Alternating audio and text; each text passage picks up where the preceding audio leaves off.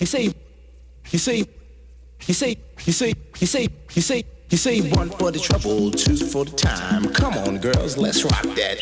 Fat Five Freddy told me everybody's fly. DJ spinning, I said, my, Flash is back, Flash is back.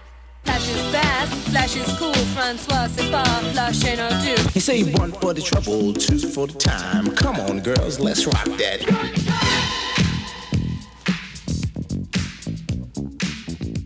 Hello and welcome back to Chris and Reggie's Cosmic Treadmill, where we go back to the past and read some comics from the yesteryear of comic book publishing. You can hear us every week on the Weird Science DCComics.com podcast feed. That would be on Sunday mornings.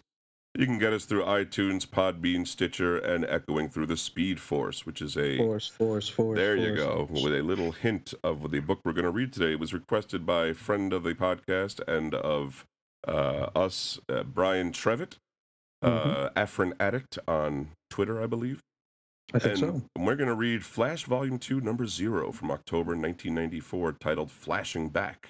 Written by Mark Waid, art by Mike Wieringo. Am I going to say that wrong?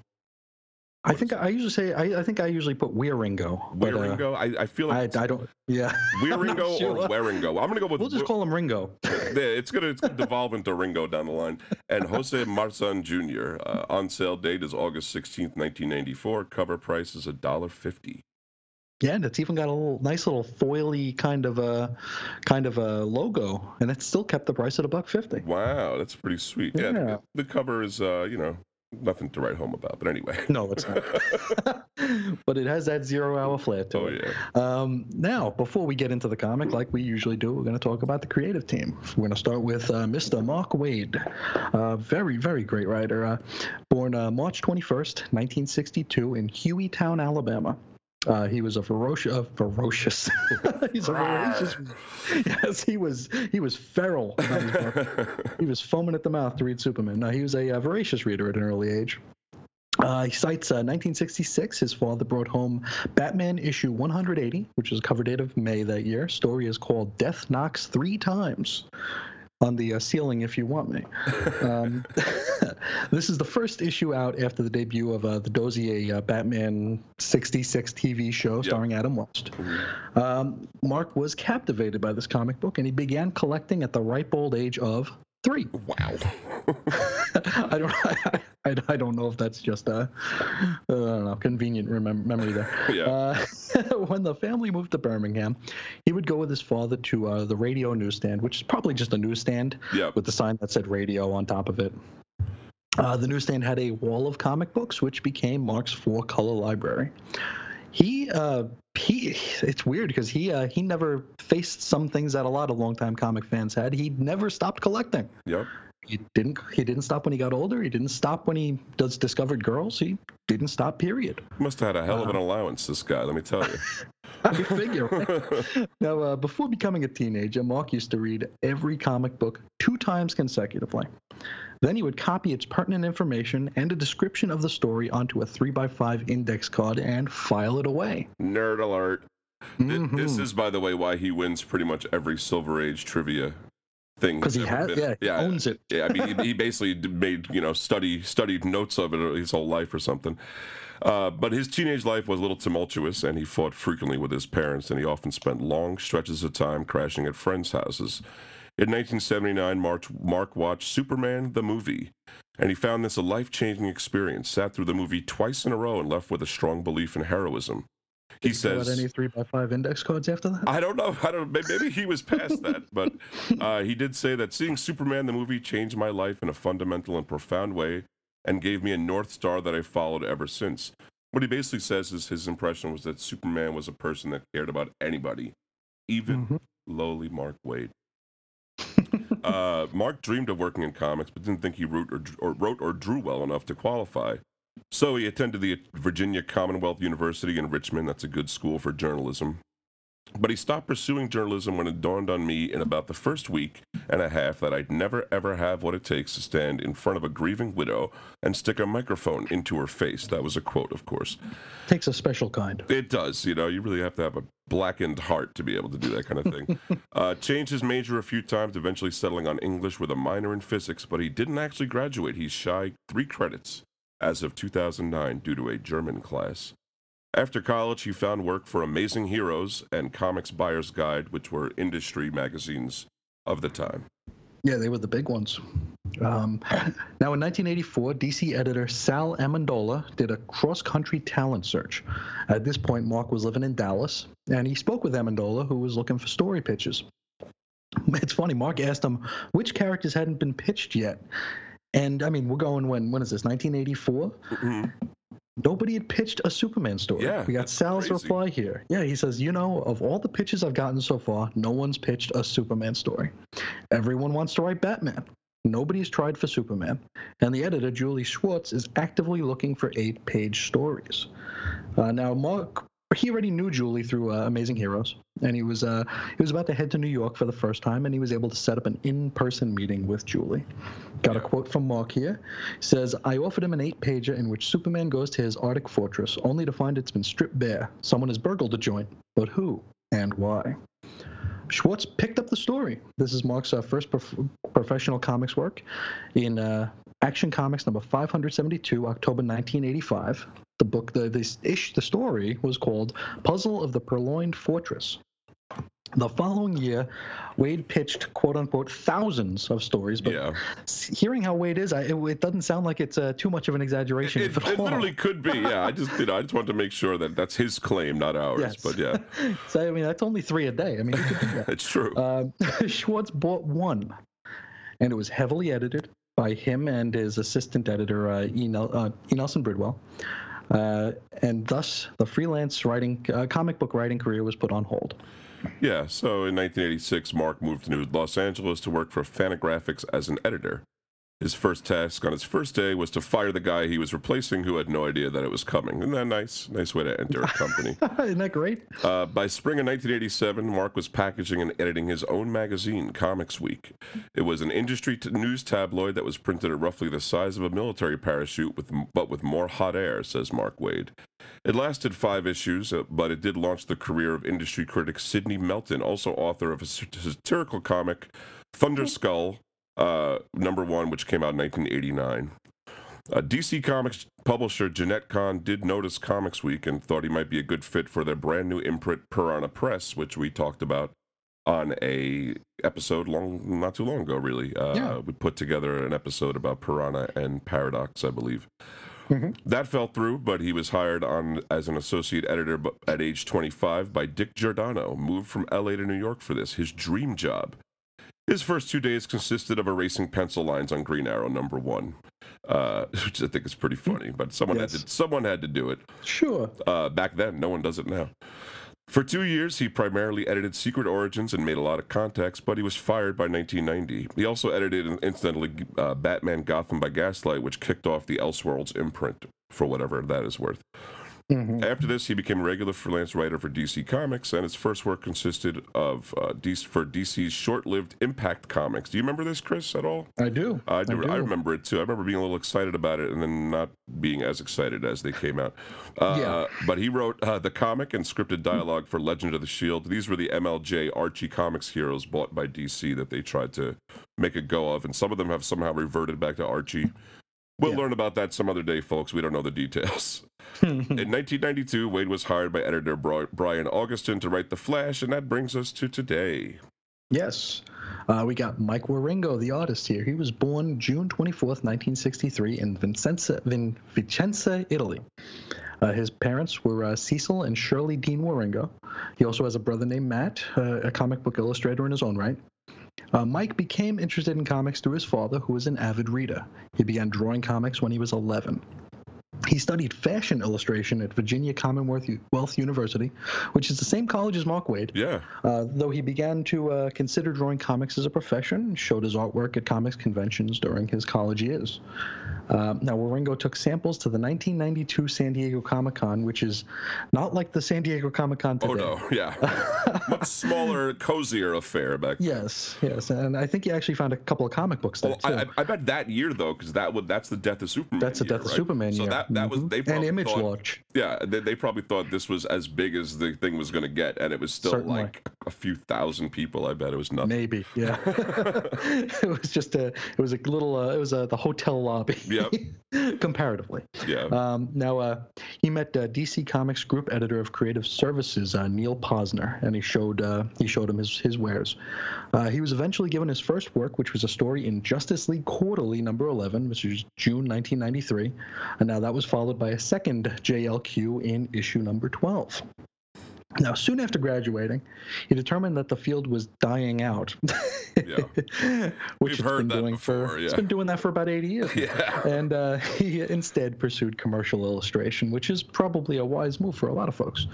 Now, realizing that he did not possess the fortitude for commercial illustration, he came on back to draw comics. The Flash editor, Brian Augustine, asked Waringo to try out for the Flash.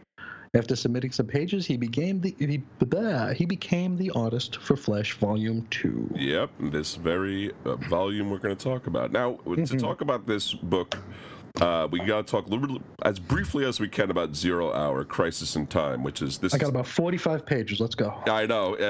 This is tied into that, and it's I'll go behind the curtain here and say that we were originally going to kind of talk about 0 Hour and put this in there, but 0 Hour is a huge subject and a huge, beast. Pretty complex story with a lot of moving parts. Really good story, and we are going to go over that next Sunday on Weird Comics History. It's going to be a fairly long episode about 0 Hour Crisis in Time. But for the purposes of just talking about this issue of The Flash, it suffice to say it was a 5-book event published by DC Comics in 1994 with several tie-in issues. Hal Jordan, now infused with the fear entity Parallax and possessing incredible power, seeks to destroy reality and remake it. Really because he wants to save Coast City that had been destroyed by Cyborg Superman in the Death of Superman storyline. It's big, folks, let me tell you. But he's the main bad guy in 0 Hour that wants to destroy time and restart it. This creates time fluctuations which affect the DC universe in the form of tie-in issues and other weird anomalies that happen around the universe. Multiple Batmen, people change costume, people show up out of nowhere. Come back from the dead, yep. Exactly, and this is one of those very tie-in issues. Yes. Flash number 0, October 1994. Flashing Back, written by the folks we just talked about. Mark Waid, art by Mike Waringo, and Jose Maussan Jr. Let's see here. We pick up with the Flash. He outran his costume, and he enters what we're going to assume is the Speed Force. Mm-hmm. This scene spins directly out of an early scene in 0 Hour Crisis in Time number 4, in which, at the prompting of Wave Rider and Rip Hunter, Wally West attempted to use his super speed to close a rift of entropy. Which probably makes absolutely no sense, because even saying it out loud now, I'm like, eh? Even reading the issue doesn't make a ton of sense. So he has to run away from it and then run back towards it. He's got to double back. We don't really know it, but whatever. Yes. So they say there's a video, the 0 Hour promotional video, where they say, if it's a crisis, it's time to throw another Flash on the fire. Yeah, so that's what they did that right here. Now, Wally is swept into the Speed Force. He's no longer in his recognizable costume. He's got like this odd skin tight, kind of like body stocking. Yeah. Which, depending on the version you got, either looks very red or looks flesh colored. Yeah, I want to mention, and I'm going to send you. Yeah. I'm going to send you a screenshot later. I meant to do it this morning and I forgot. But in Chris's version, he has the print copy and it looks just like a red bodysuit. In my copy, it looks downright like skin toned. Like you have to see it because it's kind of gross and. Slim good body. The first time you see him in this costume, it's kind of a crotch shot. He's falling away from you, so you're kind of looking up at him. And when I first looked at it, and I'm going to send this page to you after this, but it looks like you're like, is he a Ken doll? Like what? You know what I mean? And like, where did his toes on his feet go? There's nothing there. So it looked funnier to me. But if you got the print copy, it should look weird, but still more normal than what I got. It makes you think that the Speed Force ran through the Extreme and Awesome universes. Possibly, yeah. I mean, that's what I was thinking. I was like, they're trying to be extreme, but they can't, show too much. So I don't know. Weird. Now, now Wally, he goes through the Speed Force here, and he arrives in Keystone City finally. It's the same year, 1994, but a few weeks earlier than the events of Zero Hour. We got Wally here. He's in an incorporeal state. That is to say, he can't interact with the surroundings. He can't be seen. He can't speak. So he's really, kind of out of time here. He winds up in a mass of humanity on a city street. They're watching The Flash as he battles a crew of geeks called Team Turmoil. This scene might take place in or around Flash Volume 2, number 86, cover date January 1994. Yeah, I wondered that if he was actually picking up an actual... knowing Mark Waid, it probably was. I'm guessing, because I did find that Team Turmoil did appear in that issue. So I'm assuming that that's probably what we were picking up from. Yeah, and Team Turmoil, just to say, they're pretty much a generic team of villains. Not really a whole lot to say about them. The battle ensues in front of a department store, though, called Novix, a reference to classic Flash artist Irv Novick. Now, the Flash, not the 0 Hour one in the bodysuit, but the one that actually is fighting the... This is going to be tough to get to explain, but It's going to be. Yeah. He easily takes down the baddies, and he delivers numerous high-speed punches to the oafish one, and redirects a plume of noxious gas back at a female member. He also yoinks a rodent-faced one off a nearby building. We don't need to know their names, folks. He takes care of them. Everything is fine. Flash gives a statement to a news reporter, Linda Park. It appears he may have been fighting these fools to protect a man wearing a turban. As you should. Sure. Around the corner, another turmoiler takes aim and fires off 3 blasts in the turbaned man's direction. Wally catches the bullets and takes the jerk out. And it's pretty cool here because, the 0 Hour Wally is actually watching all this. Yeah. And he's kind of narrating it. He's giving us like a play-by-play. I thought that was pretty cool. He's even like chastising him. He's like, stop hot dogging here, Yeah, like you're going to break your wrist. Mm-hmm. Yeah, it was like, it kind of gives you a glimpse into what might be going on in his... It's also sort of like even though he's only a little bit, in the future from this point, but a little wiser of a Wally, I guess, going through the Speed Force will do that to you. 0 Hour Wally thinks on how much he loves his job as the Flash. He thinks back to a visit he'd received from a mystery man during his youth, and a promise he had made. Back in the quote-unquote present, which is really the past, but Flash and Linda make out while 0 Wally stares daggers. For some reason, I don't really know why. Like, come on, that's you, right? Yeah, I mean, that's literally you are that guy just in the past. So that's fine, no cheating. But he's staring at him like he's like really ticked off, right? He's probably looking at past him. He's like, you think you look so hot? I looked that good like 4 months ago or whatever it is, Yes. Now, Wally notices from the corner of his eye Max Mercury. This is crazy. He's peeking out of an alley like some pervert. I know. It really is kind of like creepy as hell. Like, what are you doing here, dude? And Wally approaches Max, calling out to him, even though he's still, transparent. It isn't clear whether or not Max can see or communicate with him, but that point quickly becomes moot. I mean, Wally says he can, but he doesn't seem to actually react. He doesn't even make eye contact. It's strange. It really is strange. I was a little confused, but whatever. It does, like you say, it doesn't matter really quickly. No. So Wally is whisked back into the Speed Force. We get a little bit of a Wally refresher here. His travels take us down memory lane. We see him holding Barry Allen's Flash costume following the events of Crisis on Infinite Earths. We also see him hanging with the original Teen Titans. Next stop on our tour is Barry Allen's back room on a particular summer day. He stands there as Barry the Flash and young Wally enter the room. Barry is explaining how he became the Flash while setting a shelf of chemicals up on the wall to match exactly how they were laid out the day that he was struck by lightning. I mean, it's like, come on, dude. You literally, this still verges on child abuse. Young Wally says, "Wow, that's so cool. I wish something like that could happen to me." Because really, who wouldn't want to be hit by lightning? Barry replies, "Haha, sorry, Wally. It was a fluke. 1,000,000,000 to 1 chance." Then we have old Wally in caption goes, "Yeah, right. Make that 1,000,000,000 to 2." Now, at this point, lightning strikes twice, and young Wally is bathed in toxic chemical soup, much to his glee. Yeah. 0 Wally at this point has a fleeting moment in which he becomes solid. And at this point, he wonders if perhaps there might have been something more to that particular bolt of lightning. Maybe it shows him. Now, Zero Wally watches his younger self and Barry go out on a run. It's brief because back to the Speed Force with you, Wally. Yeah, they keep pulling him back in. He tries to get out, they keep pulling him back in. By the way, I do really like the way this. There's a scene. It's Barry and Wally running side by side, and old Wally is watching it, and there's a scene where they kind of take off, and Ringo does it as a bunch of lines, and the way it's colored, it's really simple but effective is all I'm saying. I like it a lot. Yeah. I thought it looked cool.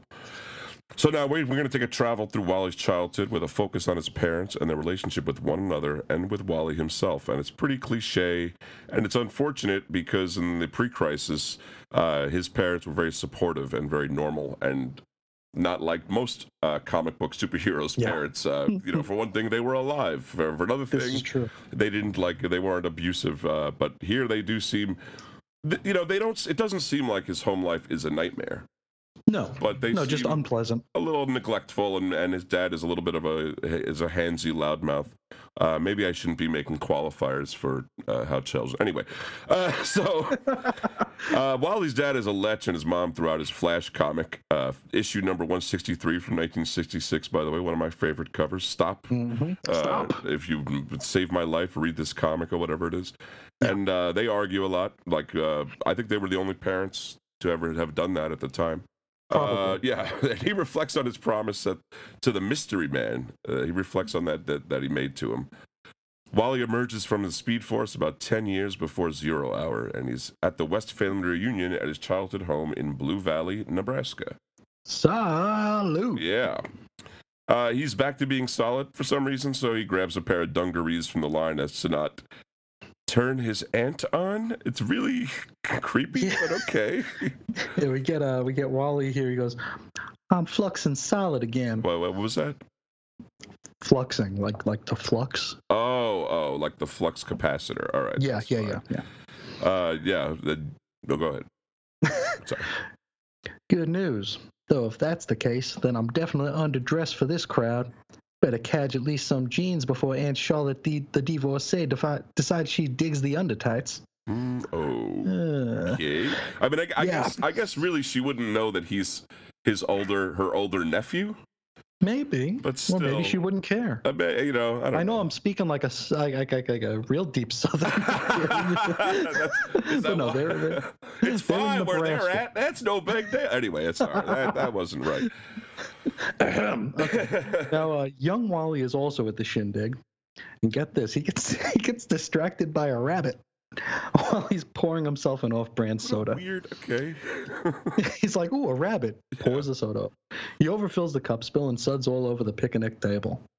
So his father comes over and tans his hide for it. Well, I say let the punishment fit the crime. I think that was don't be spying rabbits, son. You pour that soda carefully. How many times do I have to tell you that stuff ain't cheap? Now, young Wally's eyes well up and he charges into the house. Zero Wally realizes that this is the day that the Mystery Man visited him. I think, are you starting to figure this out yet? There might be some connection to the old Wally and the Mystery Man. I wonder. Now, Zero Wally follows his younger self into the house and eventually into his childhood bedroom. I think this kid might like the Flash a little bit. A little bit. This goes into what I would call obsessive collecting. You gotta let a kid branch their interests out a little bit at this point. He's got himself some.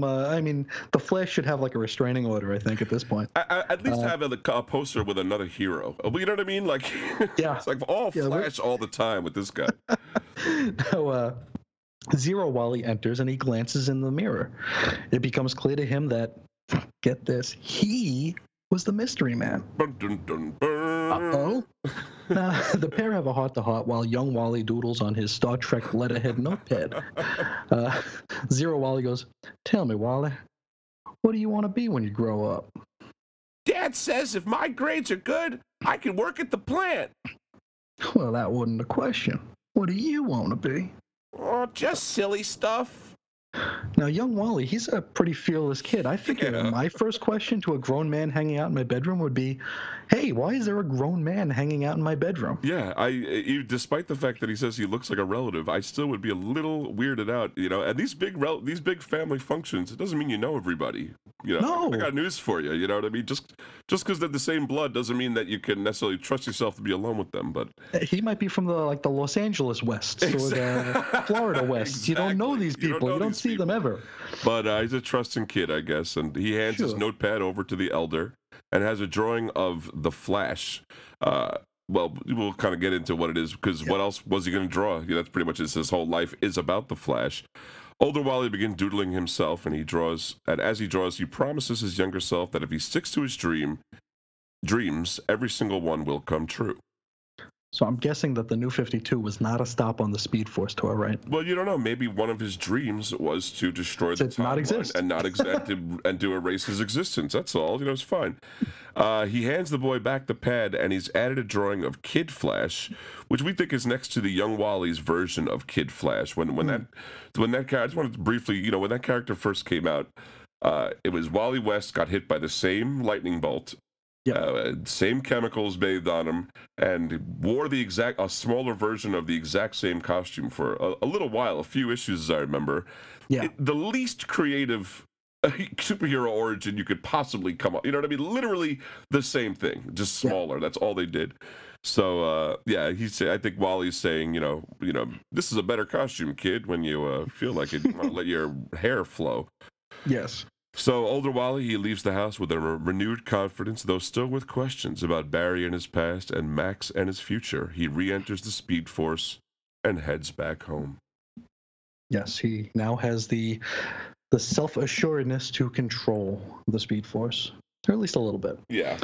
So after this, Wally runs back to the present to warn everyone about the effects of Zero Hour, but only his costume shows up.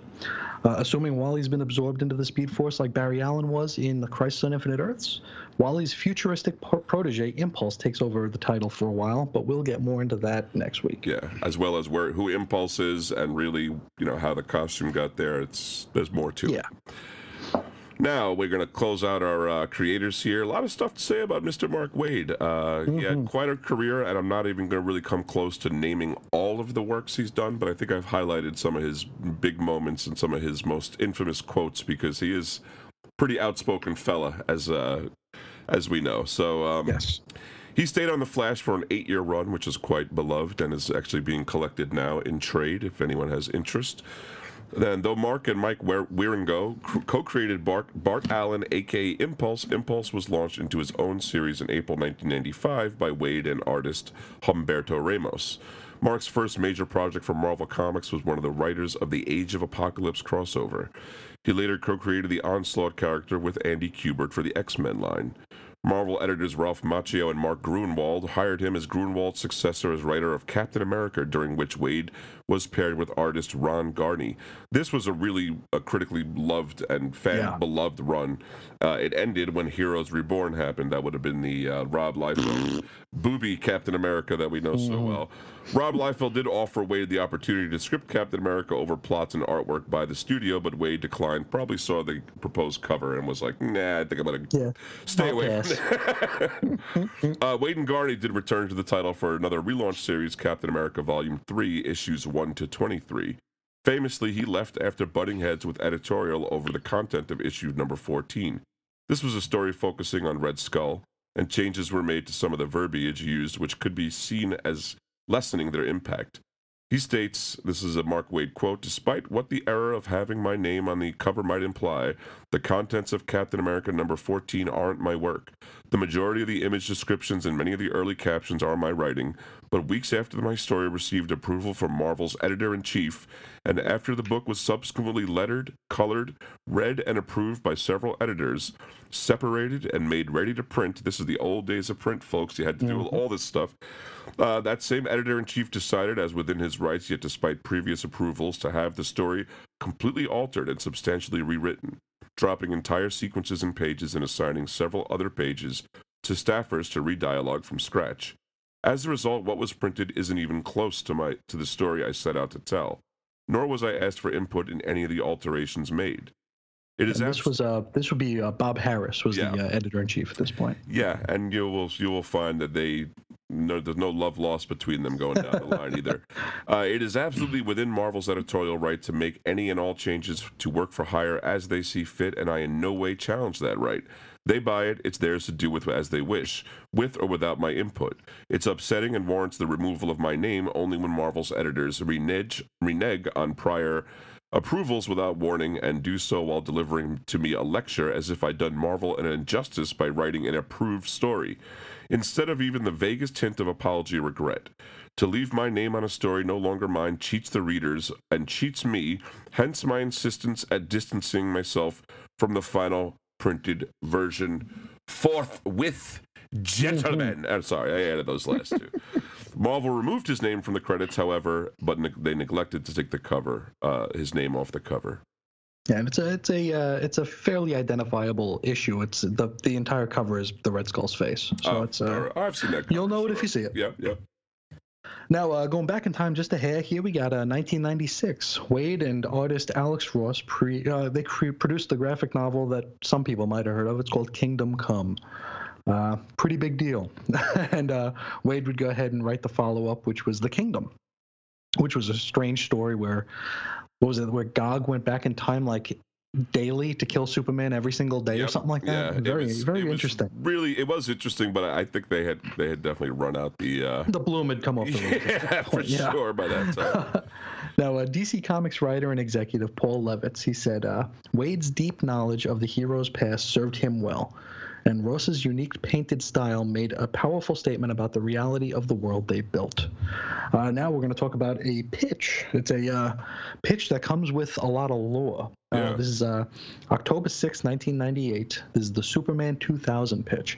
And we're only going to mention that because of Wade's involvement, and this will probably never come up again. Yeah, this will probably serve as our Wade bio, I think. So this is the only time we'll be talking about it.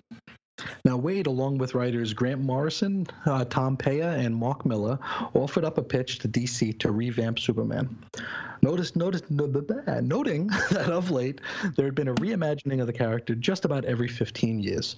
15 years before this was Byrne's Man of Steel. 15 years before that was Denny O'Neil's Kryptonite Nevermore. Superman's power and we have some bullet points about what was in this pitch, because the pitch was actually like 25 pages. It's a hell of a pitch. Wow. So we're just going to do some bullets here. We got here, Superman's power and intelligence would return to his pre-crisis levels, or at least closer to them, on account of having spent so many years absorbing yellow solar energy. So it would stand to reason that the longer he's absorbing it, the more powerful he'll be. Makes sense. Clark Kent becomes more of a mask for Superman. So this goes back to like the George Reeves story, the George Reeves opening where it's disguised as Clark Kent. Exactly, yeah. He's Superman playing Clark Kent, not the other way around, which is just another way to look at the character. Sure. There's going to be a new Fortress of Solitude, which shows Superman returning to kind of being a scientist. A lot of the pre-crisis stories, he's got like these amazing chemistry sets. Oh yeah. And he's able to deduce, just so many different scientific discoveries. And he's also more of a collector here. He's got many trophies. It's almost like the Batcave, where he's got. One of the things that stuck out to me in the pitch was that they were going to have a voice balloon of Mxyzptlk or Mxyzptlk backwards. Oh, so you could always just play it, Yeah. So you send them back. There you go. That would work. That's pretty neat. I mean, really, what this is Mark Waid returning Superman to the Silver Age. It's essentially what the idea was. Yes. Now, Lex Luthor would be revealed to be more than meets the eye, much more than meets the eye. Lex Luthor was, quote-unquote, Lex Luthor was basically going to be a secret identity of sorts. And LexCorp was just going to be one of the 1,000 things he attends to every day. So he was going to be much deeper a character, much more nefarious. Wow. Much more brilliant. Superman's villains, in addition to Lex, would be reimagined. I think the opening story that they had planned, it was going to have Brainiac and Luthor against Superman and Mxyzptlk. Oh wow! Having a little uneasy alliance here. The Lois and Clark marriage would go away. That was part of the original pitch, and Lois, of course, would no longer know the secret. They later altered that to have Lois move to a position of foreign correspondent to separate the two, which. Superman got to fly pretty quick, right? Yeah, I know. I mean, really, where can't he reach on Earth in a second? I mean, you know what exactly. I mean? Like, where's she going anyway? Jonathan Kent dies, so Martha is widowed. We have a quote here saying, Superman needs a little bit of tragedy here. Okay. Yeah, if you say so. Now, the Daily Planet, this is a sign of the times here. They're no longer just a newspaper. They're more of an internet presence at this point. We get our trunkless costume finally. And the pitch did say, quote unquote, red underpants, which makes me wonder why we hate comics so much sometimes. Really? I know. We might as well just wrote underoos, for gosh sakes. Yeah, there's that show now. I think it's on NBC. It's about normal people in the DC universe. Oh, Powerless, yeah. I saw the first 2 episodes, yeah. Okay, as I see, it's commercials for it all the time. And one of the commercials is like a girl saying, it's a bird, it's a plane, and another guy next to her goes, you can't tell the difference between a bird and a plane? It's like, just shut the hell up. I know. We get it. Comics are stupid. Give me a break. Hey, listen, when they're high up in the sky, you can't tell. You know what I mean? Sure enough. Give me a break. And it's just a callback. They don't got to be dicks about it.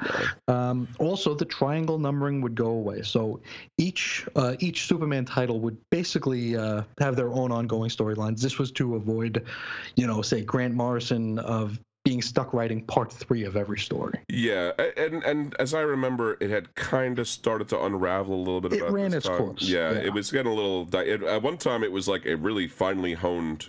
Oh, it was excellent. But it had kind of fallen off the rails a little. So now Wade and writer Grant Morrison collaborated on another project that was to successfully reestablish Justice League to prominence.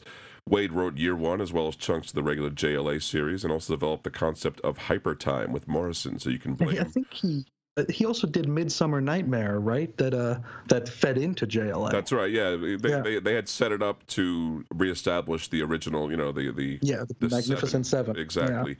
Yeah. But then, as a matter of fact, Wade didn't even write a ton of it. Grant Morrison wrote a lot of it. Wade wrote a little. Wade took over. Wade took over an issue. He didn't even write that long, right? He wrote like a year. Maybe a year. Yeah, maybe a year. And then Joe Kelly came in. Which was it was a good run, and that whole run is really good. Worth checking out. But you can blame Wade partly for coming up with hyper time and confusing the heck out of us every time. I still don't know what hyper time is. Don't worry about it. You don't need I think it's related to hypercolor t-shirts. To push your hand on? Yeah, something like that. I think it was heat sensitive. Wade was barred from working for Marvel for a time in 2000 after writing some disparaging comments about Bob Harris on a message board. To CBR, Mark commented, "Yeah, that's at least temporarily true. Apparently, the fact that Bob was fired for unfair and wrong reasons one September rather than for all the tens of hundreds of right reasons he'd racked up in the 7 years previous gave a lot of staffers a sudden change of heart. Amazing. Overnight, they forgot what a two-faced, cowardly liar Bob had been and what crap they'd all had to suffer through because of his shortcomings as a manager.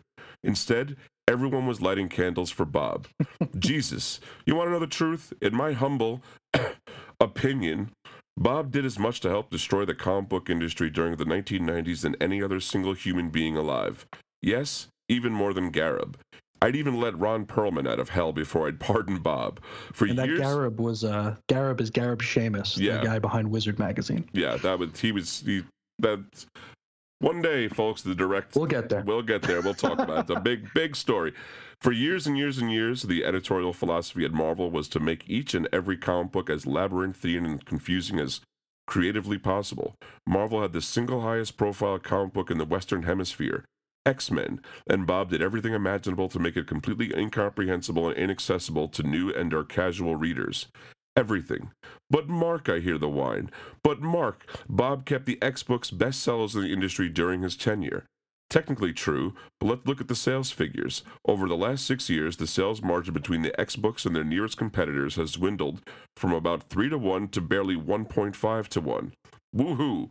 Cigars, everyone. Here it is in a nutshell. Did you see that stupefyingly atrocious piece of crap X-Men sampler comic and TV guide? My rage had no words. It was a textbook example of how not to write and draw something as a prospective first-time reader could possibly understand or enjoy or want to see more of. Hell, I've been reading comics for 34 years, and then I had to read it 3 times to figure out what was going on. TV Guide. 8 million households. A once-in-a-lifetime opportunity for new market exposure, and everyone connected with it failed miserably. Fire them. Fire them all. We're dying here. We cannot afford to blow any opportunity to find new readers. Mm-hmm. So I think he had an opinion. A little bit. He kind of rides the fence, though. Yeah. He bites his tongue quite a bit.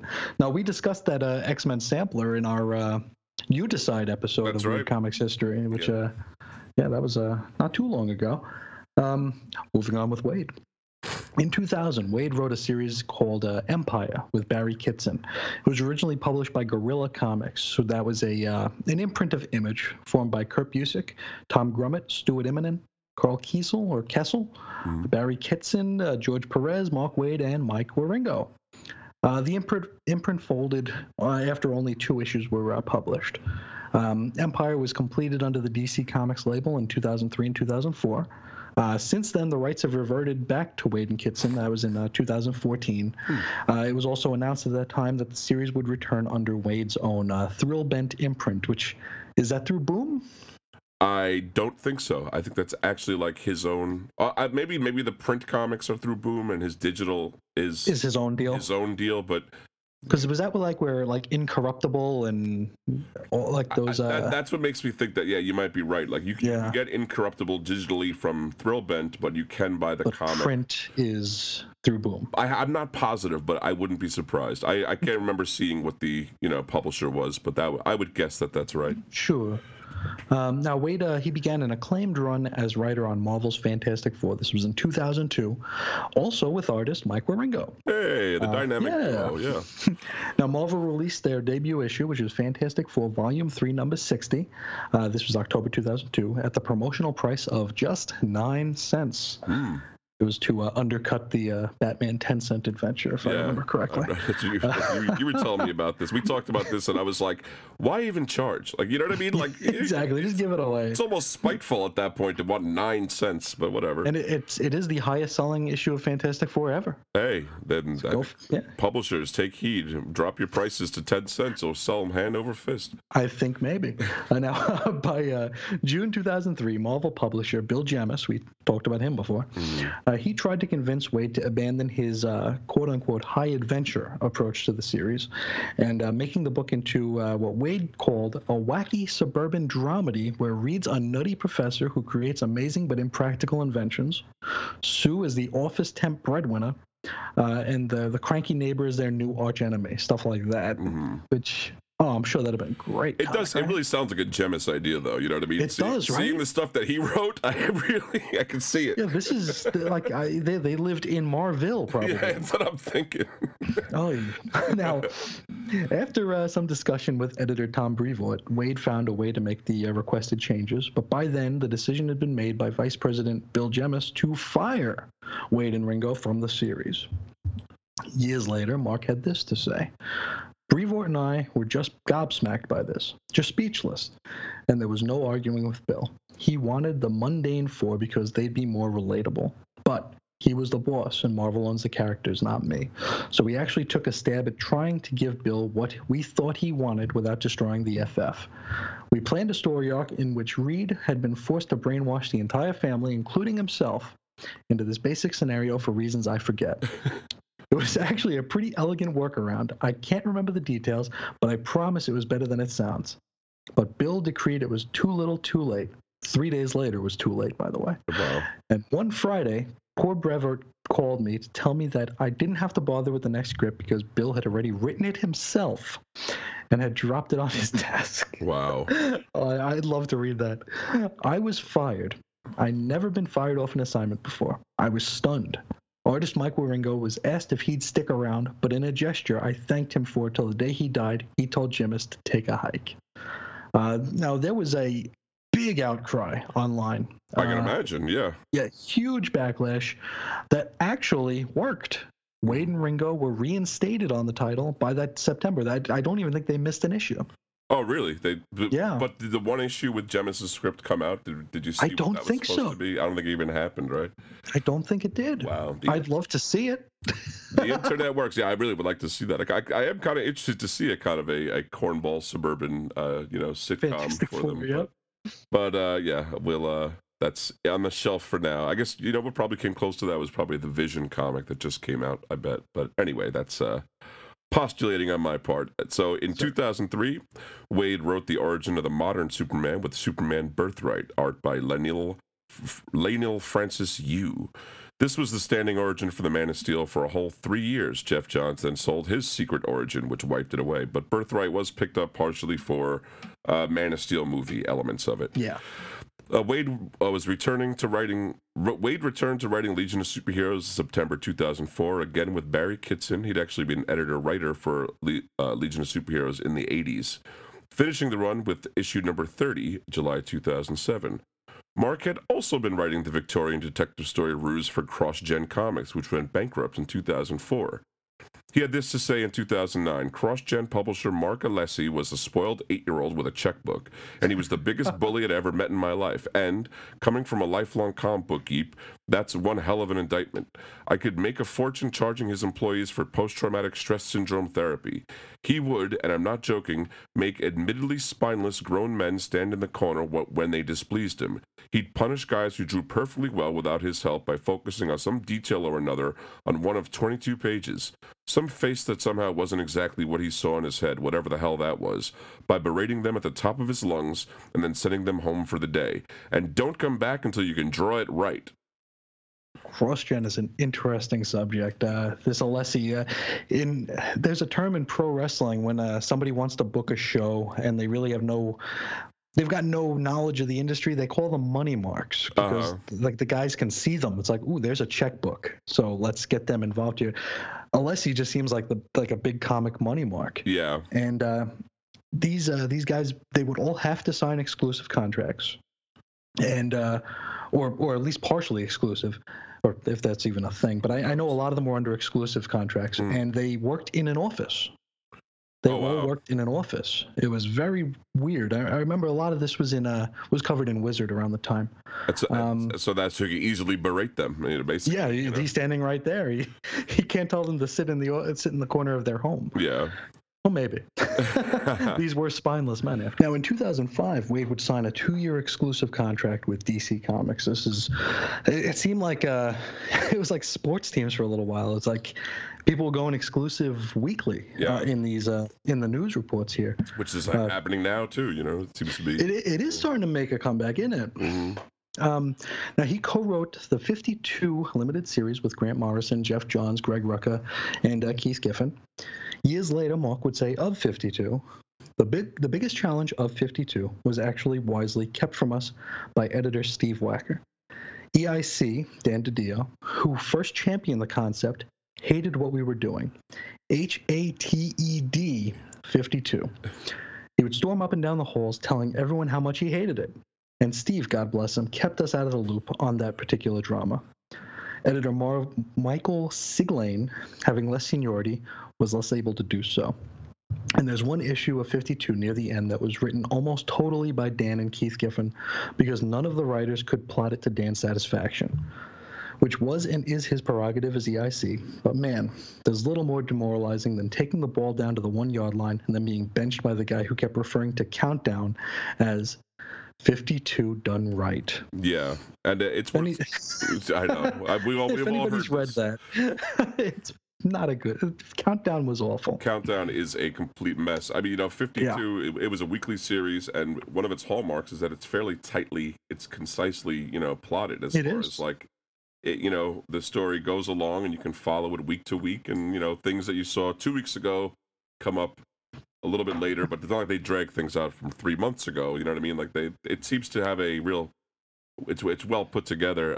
It's great, yeah. It's also worth saying that Stephen Wacker was an editor at DC who was a senior editor, like they say. He'd been working there since the late 90s, and in the middle of this, Marvel signed him.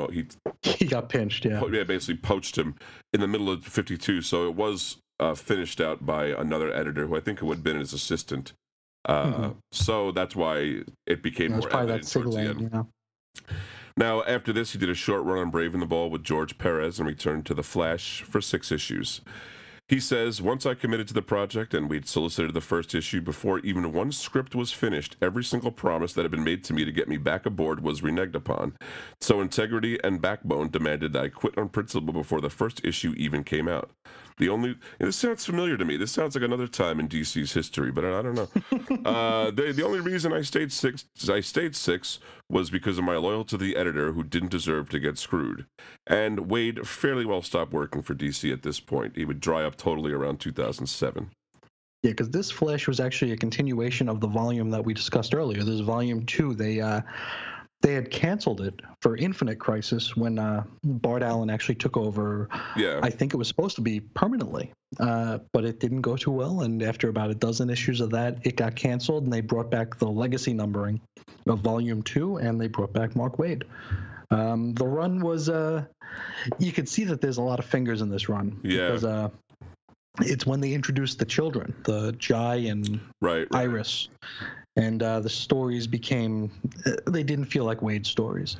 I seem to recall knowing that as a supremely complicated run. It just gets, it kind of goes crazy towards the end, and you don't know what's what. But yeah, and it only ran for a bit because they wanted to bring Barry back. Mm-hmm. So that didn't go too long. Now, he began his series Irredeemable for Boom Comics, where he would become the editor-in-chief in 2007. Then he would go up to chief creative officer in 2010. And then he would step down from that 4 months later to go back into freelance writing. So his love is clearly in the writing. Yeah. He started up his digital-only site, Thrillbent.com, in 2012, beginning with the follow-up to Irredeemable, titled Insufferable. To a question from Chris Sims as to why he was doing digital comics, Mark replied, I'm not positing that print should just die or go away. I am saying, as I have been for over a year, that unless you say Brian Vaughan or Bendis or someone who's already proven to comic shops that you can move non-superhero fare, print first, creator-owned floppies and graphic novels are a huge risk. And I hate him for saying floppies. Really, really do. And I hate him for making me say it in the quote. It's okay. It won't be a mark against you. Don't worry. Okay, printing prices are a gargantuan bite of your budget at a typical direct market print run, even for big-name creators. Even to print through Image as a creator, you have to be willing to work for back-end money or to fund staggering initial costs. There's no way for me, or anyone with less than a track record than I do, to launch 2 or 3 new creator-owned books into the marketplace as it is right now, especially non-Cape material, and not go bankrupt by issue 3. Yeah, that was sort of his cause celeb, was that digital, and he would later go on essentially to imply that digital was going to usurp print, and he has a lot of pertinent things to say, but he has a lot. Sure. He had a lot of high-minded ideas, as we learned in 2013 after famously having addressed the crowd at the 2010 Harvey Awards about digital comics replacing print. Mark walked back those comments and said, several years ago at a conference for comic book publishers and industry stalwarts, when Comixology was still an upstart and iPads were still a toy, I came out aggressively against the old ways. I wasn't the first to do so, but I am loud. I rallied hard that we should all be turning our attention to the emerging digital market, and that as an industry we couldn't continue to be held hostage by our only significant print distributor, America's 1,800 maybe comic specialty stores. I argued that tablets and smartphones were the new newsstand, the new outreach tool. As the vast majority of publishers and retailers turned on me for preaching heresy and descended upon me like a fat kid on a chocolate cake, I maintained that the old ways were doomed to die more quickly than we could imagine, and that the future of the comics medium hinged on digital distribution. And you know what? I was wrong. In all honesty, the old ways weren't doomed. Had you told me 3 years ago that comic sales in America would be up by significant numbers when all other forms of print media were shedding readers at a brutal pace, I'd have been the one to call you a heretic. Yet here we are. Yes, as we mentioned earlier, actually, before we go on here, that's an interesting comment, isn't it? Yeah, oh yeah. People, not everyone knows this, but I work in book publishing, not comic books. But the same kind of things have been said in book publishing for years, but it hasn't worked that way. 2016 was actually a huge year for print publishing. For print, yeah. Ebooks plateaued and kind of dipped a little bit. I think that in the inexorable crush of time, it will be, digital will replace paper, but it's going to be, it could be hundreds of years, you know what I mean? Like, we're talking about it's not going to be someone flipped a switch. For one thing, people got to get the hardware. It's got to become something everyone can have and, affordable. But it's interesting, there's so many, I would have said years ago that the mass market would take over all of print publishing, that there'd be no more hardbacks, not really a lot of paperbacks. And mass market was one of the first things to die. And it was because ebooks are like a better way to carry those things around. So yeah, Mark, he took a stab in the dark and he failed. What can you say? It seemed like the digital that revolution that came was kind of like a novelty rather than anything. Because I like we're saying, I don't think everyone's there yet. So Absolutely, maybe one day. There's also a thing where it's just a more pleasant experience to read books and comic books for the most part on paper. It's nicer Absolutely. on your eyes. You get to regard a page at once. You know what I mean? It's easier. You can actually hold your space if you have to go do something. You don't have to run around and try to find your page again, unless you're like me and you just kind of throw it down and try to figure it out later. But that's another story. Yeah, it is a better experience, but I do think that I think it's just a matter of supply and cost of production. But I'm talking over a series of decades. There was something, if every ebook or comic book was interactive, where say you come up upon a character you don't know and you press and their you can name, get their who's who, and you get maybe we're talking about something that could be really taken over, but what it is now is just the PDF on a laptop or a tablet, so there's nothing to it really. Oh, that'd be a fantastic idea. Yeah. Now, moving on. Beginning around 2007, like we said earlier, Mark Waid stopped working for DC Comics over increasing editorial problems, primarily with Mr. DiDio. He moved over to Marvel, writing acclaimed runs of Spider-Man, Fantastic Four, and Daredevil. He currently writes Black Widow and the Champions for Marvel. He also writes Archie, since the new, the revamp Archie, and another follow-up to Irredeemable called Insufferable that comes out from Boom and is on Thrillbent.com. Let's face it, Mark can pretty much write whatever he wants, and he probably won't be writing for DC anytime soon because his friend and ours, Bob Harris, is the editor-in-chief, and Dan DiDio still looms large. And Dan DiDio's still there, but I think Harris is the complete. I think both of them are basically keep him from working there, but Harris is the absolute deal breaker. Whereas it's 1 and 1A. Yeah, they would. He might find a workaround with Dan, but not with Bob Harris. So, which is too bad because I really do think Mark. What he's writing for Marvel is great. I love his Black Widow. I loved his Daredevil a lot. And I think he's got a real feel for them, but I will always see him as a DC guy. I think that's 100%. I really think that's his wheelhouse. I think he has the truest love and feeling for the characters, and I think he could do great work there today, if only it could be, but it can't. No, and it's weird because he has clearly a love for the Silver Age, but it doesn't handcuff him. No, it doesn't. He's actually he's able to tell a modern story. Not even invoking Silver Age sensibilities, but the love is there. He's a very talented writer. He seems to bring in a certain sense of joy to a lot of his comics. Not all of them. For example, Irredeemable, for example, is kind of a dark comic, although it has its very moments. Much. But so he's not only just the happy superhero guy, but he does tend to bring a sense of comic book joy that I think really comes out of the Silver Age in a big way. But he's a good writer, that's all. And as we showed, he had his opportunities to be editor-in-chief at Boom. He had his opportunities to work wherever he wants. Yep. He could do whatever he wants. He could probably be editor-in-chief at Marvel if he really wanted to jockey for that position. But I think he loves the creative side of it. He'd rather stay as a writer, and we're happy with that. I think we're better off for it, quite frankly. Now we're going to wrap up Mike Wieringo. He rose to prominence off his work on The Flash, and he followed this with a short run on Robin. That was another DC title with writer Chuck Dixon, while concurrently penciling Marvel Comics Rogue 1-4, January-April 1995. Penciled the Spider-Boy #1, April 1996. That was a one-shot that combined Spider-Man and Superboy as part of the Amalgam Comics crossover between Marvel and DC. Yes, this really did happen, folks. And Chris wrote about it on his blog, so go check it out. Wieringo became the regular artist on Marvel's The Sensational Spider-Man, beginning with issue number 8, September 96, teaming with writer Todd DeZago. Wieringo's next major product was at Image Comics, where he reteamed with DeZago on the creator-owned fantasy series Telos. This ran for 10 issues, May 99 to November 2000, and no, not the stupid character from DC's Convergence event. It's a coming-of-age adventure set in a magical pirate-themed world. The last 3 issues were released by Guerrilla Comics, which we mentioned earlier.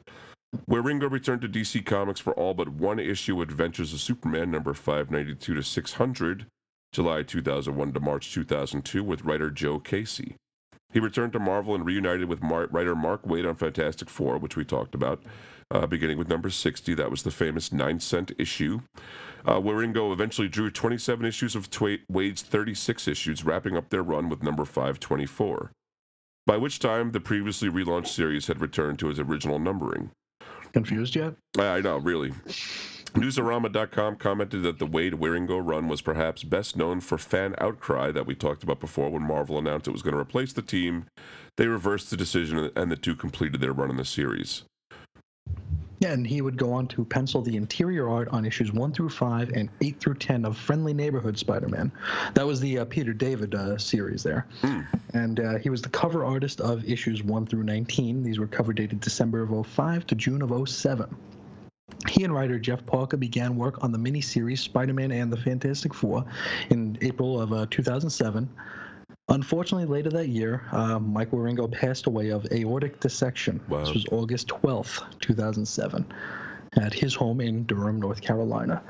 I remember that because I had just gotten out of the hospital for something that day, and I got home and I saw that on one of the news sites. It was Yeah, and I'm sure you went, "Why not me?" at that point in time, You probably might have been felt too that far way. off. Yeah.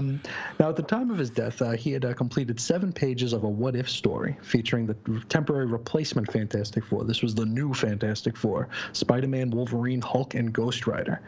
They had originally been assembled in a 3-part Fantastic Four storyline in 1990. This was issues 347 through 349, which featured some fantastic art by Art Adams.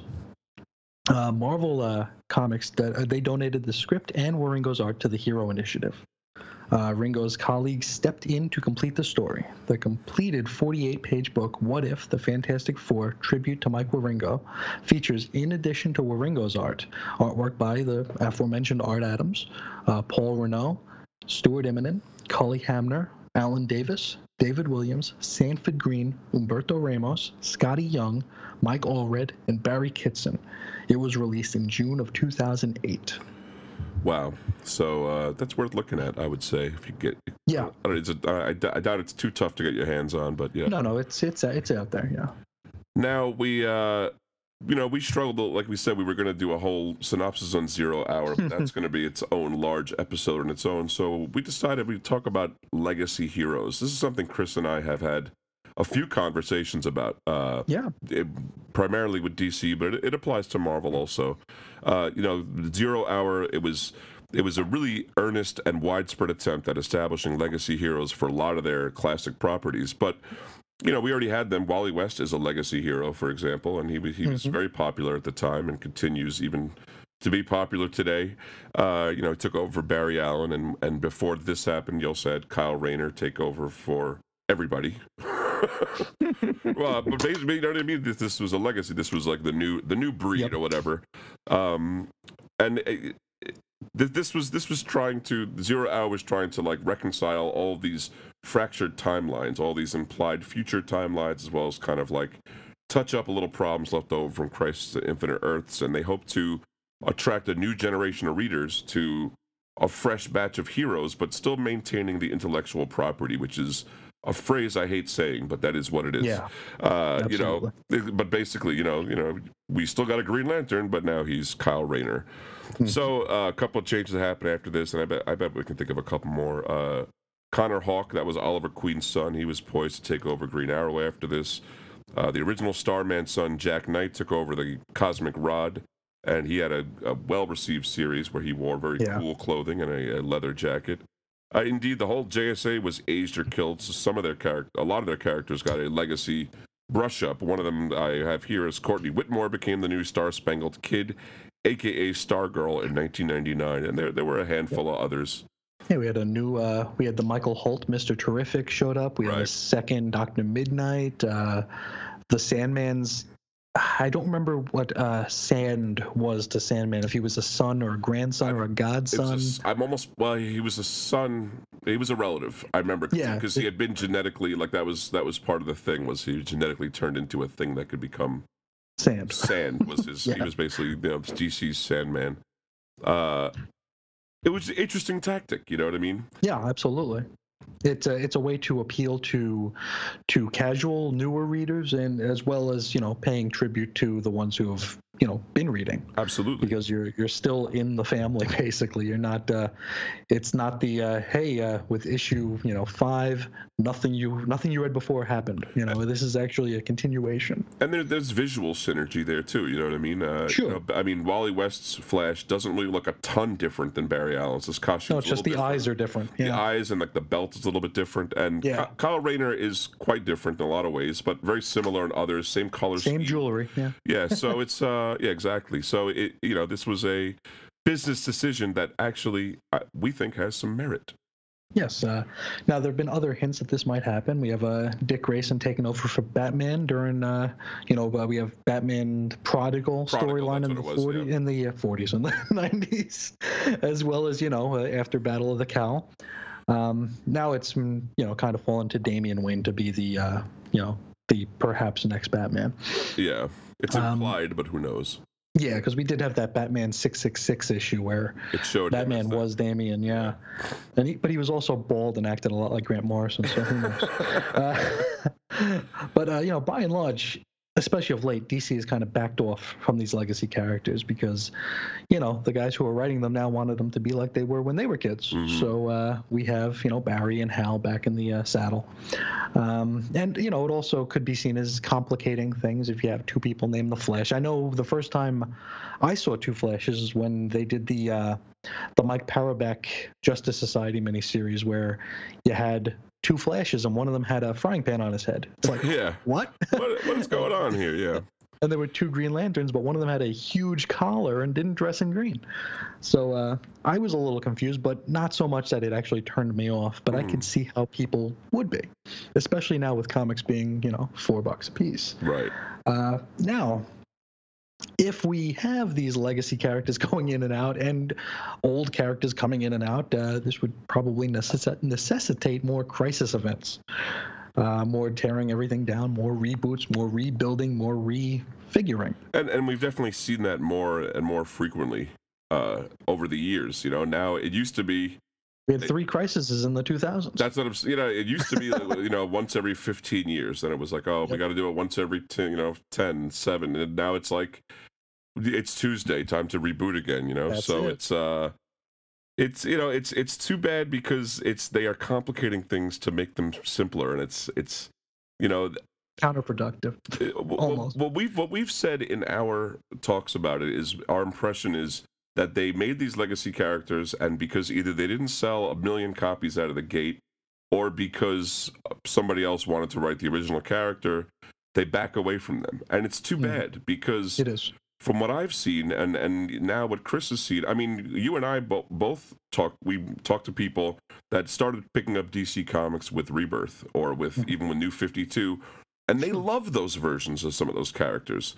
Yep. They may be foreign to us, and one of the things that really opened my eyes to it was talking to Chris, who's just a little bit younger than me, about 4 years younger, but he grew up at a time when Kyle Rayner and Wally West were those versions of the Flash and Green Lantern. That's your Those versions. are my guys, yeah. To me, that's strange. To me, my versions will always be Wally West and Barry Allen and Hal Jordan, which aren't even the original. The original versions are Alan Scott and Jay Garrick. So it works, you know what I mean? People do adopt the character, I think, that is closest to them in the time that they're reading it.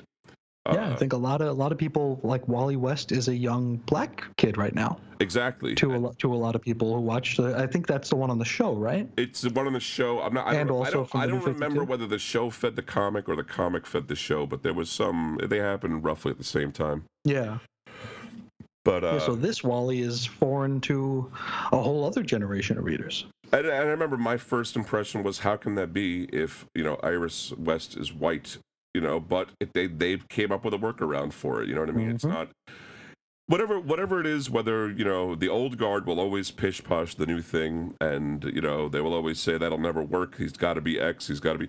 It's not true. Legacy characters work, and we both. I really wish, and Marvel's guilty of this too in different ways. Sure. They don't really reboot the same way DC does, but we did a whole thing on the Clone Saga. a couple of weeks ago. Where Essentially the same thing happened, you know? Yeah, we came up with it, that being more of like a cruel way to do it because it kind of negates several generations of reading. Yeah. Where it's like, hey, everything you read really was wrong because this guy wasn't supposed to exist. Yeah, you've been reading about the wrong guy the whole time. Yeah. You know what I mean? They kind of yanked it out. But that was their attempt to try to, you know, come up with a newer, fresher character to be Spider-Man, and then they walked it back because they, you know, Jerkins wanted to write Peter Parker. It's the kind of thing that we wish they would stick the landing on it. You know, have some courage in your convictions.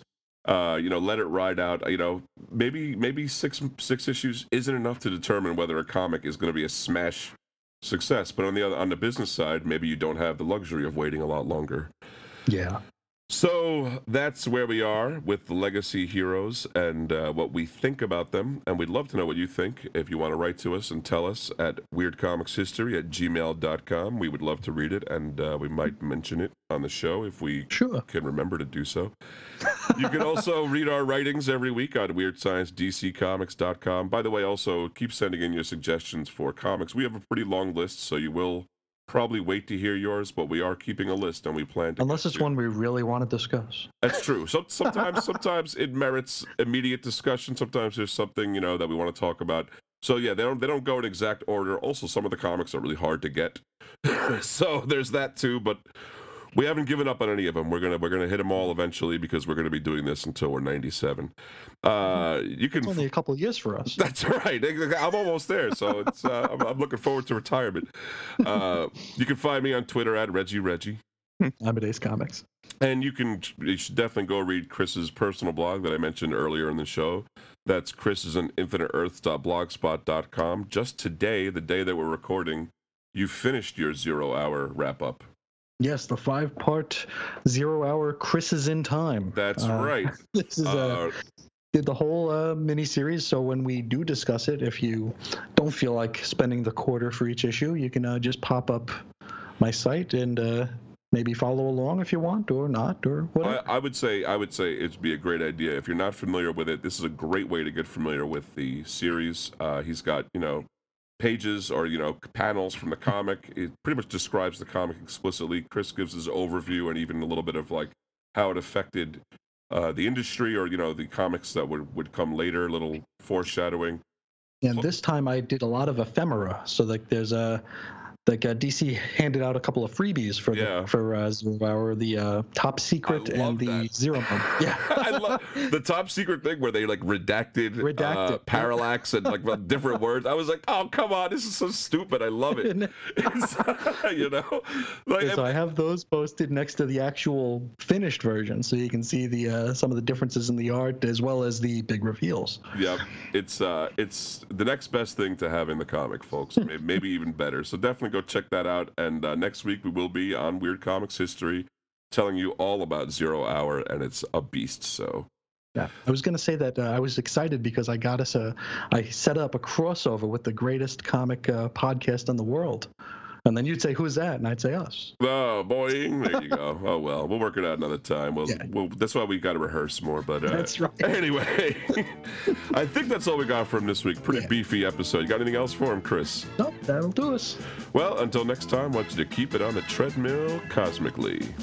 He's the monarch of motion, the sultan of speed, the wizard of Wizzo, yes indeed. Go from here to China in a no time flat, beat the speed of light and you can't beat that. The Flash, meet the mighty Flash, the Flash, in a fight he'll smash and crash, mash a whole gang of crooks or schnooks. Hey, he'll just clobber any kind of bad guy, thief or robber, the world's fastest human, yeah man, the